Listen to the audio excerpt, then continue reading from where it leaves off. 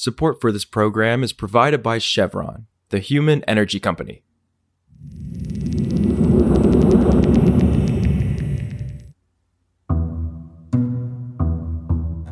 This is Politico Energy. I'm Josh Siegel. The United States is at an inflection point in its energy history, with both Republicans and Democrats trying to shape it. The demand for energy has never been stronger, and companies are eyeing projects in solar, wind, fossil fuels, as well as new technologies like small nuclear and hydrogen. But building things at scale seems to have never been more difficult. Conflicting authorities, complex environmental reviews, lawsuits, and NIMBYism have all made it more complicated to permit and construct these projects that are the engines that power our economy. Both parties agree that the system of building infrastructure needs to be overhauled, but they just can't agree on how to do it. Believe me, I've listened to them disagree for these last 2 years covering Congress. So today, I thought we should talk to the guy in charge of coordinating permitting approvals for the Biden administration, Eric Badel. He's the executive director of the Federal Permitting Council, and he's worried that the potential return of Donald Trump to the White House could undermine progress that Biden has made at approving clean energy projects, especially offshore wind. I would be lying if I didn't say I was somewhat terrified. Here's our extended conversation with Eric. It's Thursday, February 8th.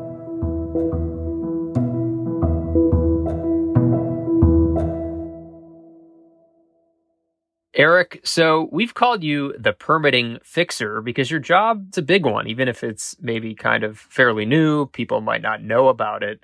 So tell us what you do and what your day-to-day experience looks like. Sure. So the day-to-day really is working across the federal family, ensuring that we are maintaining open lines of communication amongst the agencies that are represented on our council. I have frequent calls with our members, the deputy secretaries of the various agencies, frequent communication with the White House offices who are involved in infrastructure development, and also outreach with stakeholders, whether it be project sponsors or industry groups who are interested in the work that we do. Really, what we are here to do is to provide sort of that unique role as a conduit between the sponsor and the agencies to help kind of elevate the state of the practice in permitting, but also to provide kind of a translation, if you will, of that kind of the complexities of permitting so that people can understand of like what to expect when they come in for a permit, when they have these large multi-billion-dollar projects. What do we need to do to prepare for this? And how do we set ourselves up for success? And we're here to help them navigate that process. You know, obviously permitting is a challenge. Are we just paying attention to it more because of the need to build all this clean energy infrastructure? Or is it kind of been a problem that extends, back before kind of the recent attention? Like, why do you think permitting in this country is so difficult? My entire career has been focused in permitting. So if it wasn't a challenge, I would probably be doing something else. So I've been doing this for, 20 some odd years, and it has always been a difficult thing to do. And that is, it's kind of a natural byproduct of the way that our federal, state, and local laws are set up. We have conflicting authorities that naturally create a tension between certain laws. They don't always seek the same outcomes. They have different protections for different purposes, and we have to manage those trade-offs. And so it forces you to weigh pros and cons of your decision-making, and it makes for these decisions to be difficult. You have to weigh public input, and you have to consider the outcomes. And that does require a certain amount of time and consideration and evaluation, but there are ways to do it more efficiently. And I think we are, because of the infusion of all of the money from the Infrastructure Investment Jobs Act, the IRA, CHIPS, and all of these other significant investments that the president has made into our economy, we are seeing a tidal wave of infrastructure projects that are coming forward. With that comes a tidal wave of permit applications. And there is a recognition that if we don't get this right, if we don't figure out how to do these permits more efficiently, then we're not going to realize the promise of these investments. We're not going to get these projects built in a way that is going to deliver on the economic growth opportunities. We're not going to deliver on the benefits to the communities where these projects are intended to be built. And so we got to fix it. We got to figure out how to do it right now. And you're obviously doing what you can from your seat, but what if Congress can't do anything? It hasn't happened yet. We spoke 7 months ago, right? We were kind of in the same place. What if Congress can't do anything? Are all those goals you mentioned, not reachable? No, I think that there's a lot that we can do. So Congress gave the Permitting Council $350 million in the Inflation Reduction Act as part of our Environmental Review Improvement Fund. And that's basically our operating fund. And we have taken some of that money. $155 million of that has been directed towards agencies that are represented on our council to help build capacity within those agencies, to help address kind of triage issues within those agencies, to speed the efficiency of permit reviews and application reviews at those agencies as the influx of these projects come through. We've also developed an IT kind of challenge grant program within the Permitting Council so that the agencies can submit their ideas to us on how to develop IT solutions that will speed up the efficiency of permit reviews. Absent congressional action, we have resources and the opportunity to do things within the authorities that we currently have to make significant improvements. But in your conversations with the administration, is your sense that they think that's enough and that they've kind of given up on Congress? Because, Podesta was really talking it up, I think, months back, and now less so. Obviously, it's an election year. There's a lot going on. But, is not much a priority to see Congress act in this area at this point? I think anytime you bring the election year politics into it, everything becomes a little bit more difficult to weigh, how you're going to get some of these, what would normally be bipartisan pieces of legislation through, because the optics of giving a win to the other side become that much more stark. We obviously, in our role at the Permitting Council, we have a unique perspective of seeing how these permanent actions, what works and what doesn't work from the project sponsor side and from the agency side. And we have what has historically been very much bipartisan support for the work that we do. And we have open lines of communication with congressional offices, and we share our experiences with them and try to help provide our technical support to them to inform their thinking on this. But I don't have a crystal ball to be able to predict what's going to happen. I know that there is still a fair amount of discussion on the Hill. Energy and Natural Resources Committee in the Senate is obviously, they still have strong confidence that they're going to push something out of committee. Do you talk to them? Do you talk to Joe Manchin? Do you talk to John Barrasso?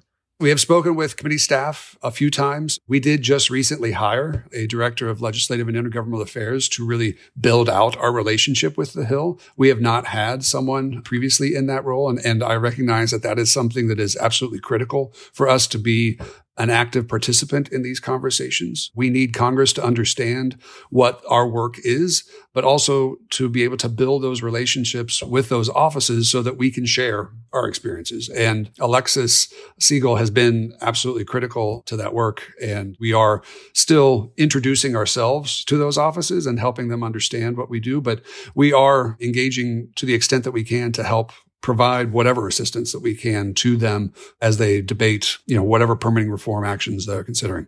When you talk with offices, or your congressional affairs person talks with offices, what are you hearing from Republicans about the transmission challenge, which we've talked about before? Clearly this is what the administration talks about the most, as far as we need to get these interstate power lines built easier. We need to deliver all this clean energy. Our processes don't make that possible right now. But, in my conversations, I'm on the Hill all the time. I don't really hear the Republicans still really engaging on it. So, what is it different behind the scenes? What are you saying to make that case? No, I think what we hear more on the Republican side is very much the interest in judicial reform. The permitting reform on sector-specific issues is less of a critical concern and more of a, how do we make sure that once you get a permit that you actually continue to build it and you don't have to deal with these issues after the fact? And their concern, at least from, what I have heard in our conversations, has been, how do we clean up the judicial review issues to reform the statute of limitations to limit the ability of plaintiffs to file suit on a decision? How do we limit the scope of those who can file suit against a decision, or whatever other elements of judicial review that they want to tackle? Obviously, from my perspective, judicial review is a critical piece of the decision-making process. We want to make sure that the decisions that we render are defensible and that they are done appropriately. It is the pendulum swings from administration to administration. So what we think is being done appropriately when the next administration comes in, if it's of a different party, we may believe that they don't follow all of the steps that we think are important. And we want to have the opportunity to litigate those and challenge those to ensure that they are following the letter of the law and are doing the full rigor of the analysis that is appropriate. Yeah, I mean, on litigation, I mean, clearly that is the Republican priority. That's everything I hear as well. But I mean, for Democrats, right, that's where maybe some of them have to get more comfortable. You know, there does seem to be resistance to attempts to kind of limit the litigation process, even though developers often cite this as their biggest problem, since we know the environmental community, you know, is probably opposed to some changes there. So, I mean, what are your conversations with Democrats like, and why do they need to engage on that? There is probably appetite for judicial review. The trade-off has to be that the opportunity to engage early has to be maintained and has to be prioritized to ensure that the voices are heard during project development so that those are considered and that if there is a reduction in the opportunity to challenge at the end, that we don't shortchange the opportunity at the front end. So at the end of the day, we cannot limit the public's opportunity to engage in the process. So if we are shortening the time frame for litigants to bring challenge to decisions, that's okay, to provide greater certainty to the timelines, but that means that we have to ensure that we are providing certainty and opportunity for them to engage and ensure that we are building out a more robust engagement process at the front end, because we want to ensure that those who are most directly affected by these projects have the opportunity to inform them. And that is something I think that is a fundamental principle of the Democratic side. But Democrats, do they proactively bring up judicial reform, or is it transmission is what you're hearing from them? I mean, we want transmission. Yes. That judicial reform, I don't think, is something that is a priority for the Democratic side. I mean, so do you see these two pieces as kind of judicial review and transmission as kind of these are the core elements and you kind of build around that? That would seem to be where we are. And I think that, finding the middle ground, what is palatable on the judicial review side to ensure that we also advance projects that are going to meet the clean energy needs. And the question is going to be, are we able to advance transmission projects without excluding potentially other types of projects? Is it only going to be transmission? Will they also have to accept other types of projects, whether it be pipelines or other transmission, whether it be not just electricity transmission, but also transmission of natural gas or potentially carbon capture or other types of linear transmission projects? And just one more, I mean, you mentioned the pendulum swing in the context of judicial review, but just generally, I mean, obviously this administration's emphasis is more on the clean energy side. I mean, how concerned are you that a change administration, potentially the Trump administration again next year, could have a different approach to permitting and maybe undermine some of the moves you're making on the clean energy side? I would be lying if I didn't say I was somewhat terrified. What we saw during the last Trump administration is that offshore wind essentially stood still. If you have a windmill anywhere near your house, congratulations. Your house just went down 75% in value. And they say the noise causes cancer. You told me that one, okay? They stopped all progress on environmental reviews for offshore wind projects. They basically stopped the progress. And what we've had to do since coming in was to pick that up. And that led to a lot of these delays. And if we had to do that again, coupled with the previous supply chain issues that we've already had to reconcile, that could be a death knell to this nascent industry. And that would be catastrophic to our hopes and dreams of our clean energy transition. I think beyond that, permitting at its core needs to consider the environmental effects of the project, identify mitigation to offset those effects where they're unavoidable, and ensure that the community has a voice in the decisions that are made. Anytime you try to shortchange any piece of any part of that process, you result in worse outcomes with less community support and worse community outcomes. And I'm, concerned that any sort of streamlining efforts that might occur under a new Trump administration could worsen those effects for communities, particularly unserved communities, communities of color, disadvantaged communities. And I think that, what we prioritize at the Permitting Council and within this administration is really giving those folks a voice, and we want to make sure that we continue to do so. I mean, would you say that given that there's such discretion in permitting from the administration side, that makes it even more imperative? Just, I mean, you said the word terrified. I mean, that, for Congress to get something done, because I hear a lot of people saying, well, we can just do it in a Republican administration because Republicans have long talked about permitting. But it's permitting, we know, it's a vague term, and everyone seems to have a different definition of what permitting means to them. Yeah, I mean, permitting it encompasses a lot of different things. I mean, at the end of the day, it's what enables you to build infrastructure, and it could be any step along the way. And there are a lot of different things that you have to complete in order to get to that end state of actually building the project. But all of it has to come together in order to do that and to do it right, to ensure that you are protecting the environment to the extent that you can, that you're mitigating the negative effects, you're giving a voice to the people who are affected, is all part of that process and doing it the right way. And I think shortchanging any of that is less than optimal and oftentimes very much negative.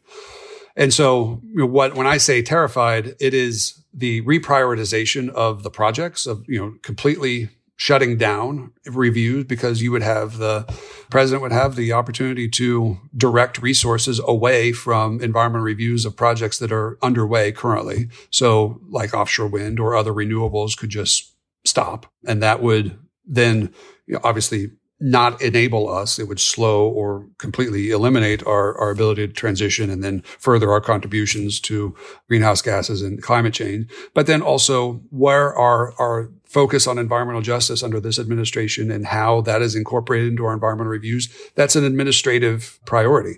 That doesn't have to be an administrative priority under a new administration. Those are elements that are not baked into the law. Those are elements that are baked into the administration's policies as how they approach it. And so those are discretionary actions. And so outside of even Congress, even if they were to act this year, I mean, there's still a level of discretion within permitting. There absolutely is. For more news on energy and environment, subscribe to our free newsletter at politico.com/power-switch. And subscribe to Politico Pro to read our morning energy newsletter. Some of the music in today's show is composed by the mysterious Breakmaster Cylinder. And that's our show. I'm Josh Siegel, and we'll see you back tomorrow.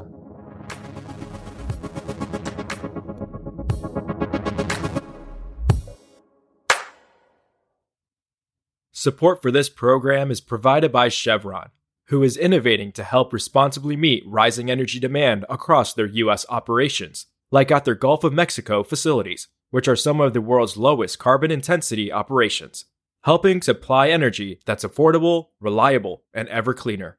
That's energy in progress. Learn more at chevron.com/meeting demand.